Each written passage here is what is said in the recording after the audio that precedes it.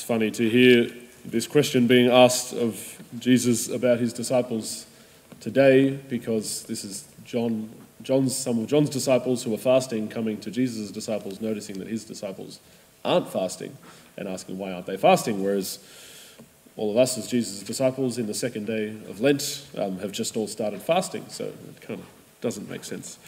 But there's a really important question here, and there's this difficulty that we see in John's disciples in the way that they're viewing the spiritual life, the way they're viewing God, asking them to kind of interact with him, that they're stuck in a black and white sort of way of thinking, that either we should be fasting or we should be feasting, but we can't kind of hold these two realities in tension. My solution for that today is that I want to encourage us to try and think like zebras, because we need to be able to hold the black and the white together. So this is how we overcome this. We can see this in so many ways in Christianity, that we have two sort of realities or two ideas that are seemingly opposite or seemingly contradictory, but in our faith we somehow have to hold them together.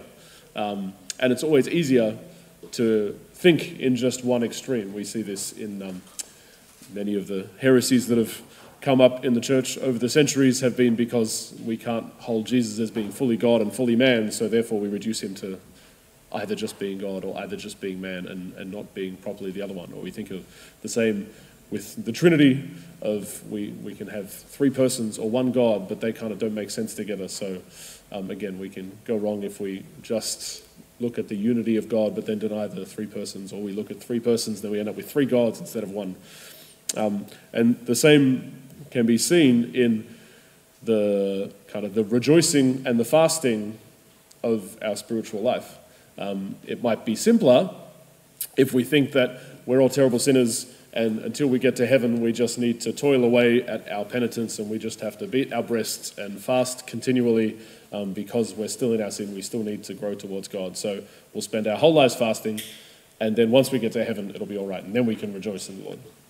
Or we can take it the other way and say that, okay, Jesus has died on the cross, he's done away with all of our sins, he's risen to new life, he's victorious, therefore we can just forget our sins and throw away our fasting and just rejoice and live as joyful Christians every day, just singing Alleluia every day. Oh no, I said the sacred word.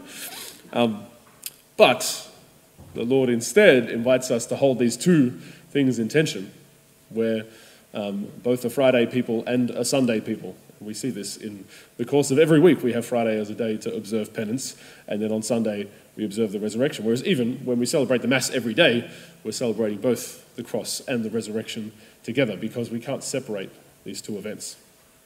So in our personal spiritual lives, yes, we ought to be rejoicing, giving praise to God, celebrating in gratitude for his grace at work in our lives, for the freedom that we have over sin, for the way that we're seeing his life springing up within us. But also, if any of us have lived for more than 30 seconds, we know that there's still always struggle with sin, and there's still brokenness and weakness that we wrestle with.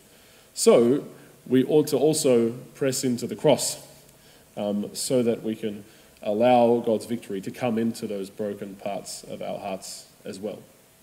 So as Jesus says, yes, my disciples aren't fasting now because I'm with them, but the time will come when they are to fast. So as we journey through Lent, this season where we do put the emphasis upon fasting, we put the emphasis upon our penance, our need for purification, more than on the need for praising God, but that's all right. We balance it out with the Easter season that's slightly longer than Lent.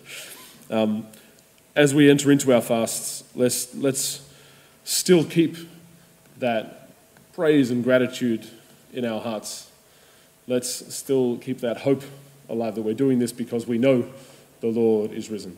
We're doing this in the confidence that humbling ourselves in this way, opening ourselves up to God's grace in this way, will be fruitful, because we know that Jesus has overcome our weakness and our brokenness and our sin, and he is offering us new life. So let's fast, but not in a gloomy, despairing way, but let's keep that joy of the Lord as we fast and keep our hearts set squarely on Easter, where the death of our fasting, the laying down our lives of our penance will bear great fruit in the resurrection.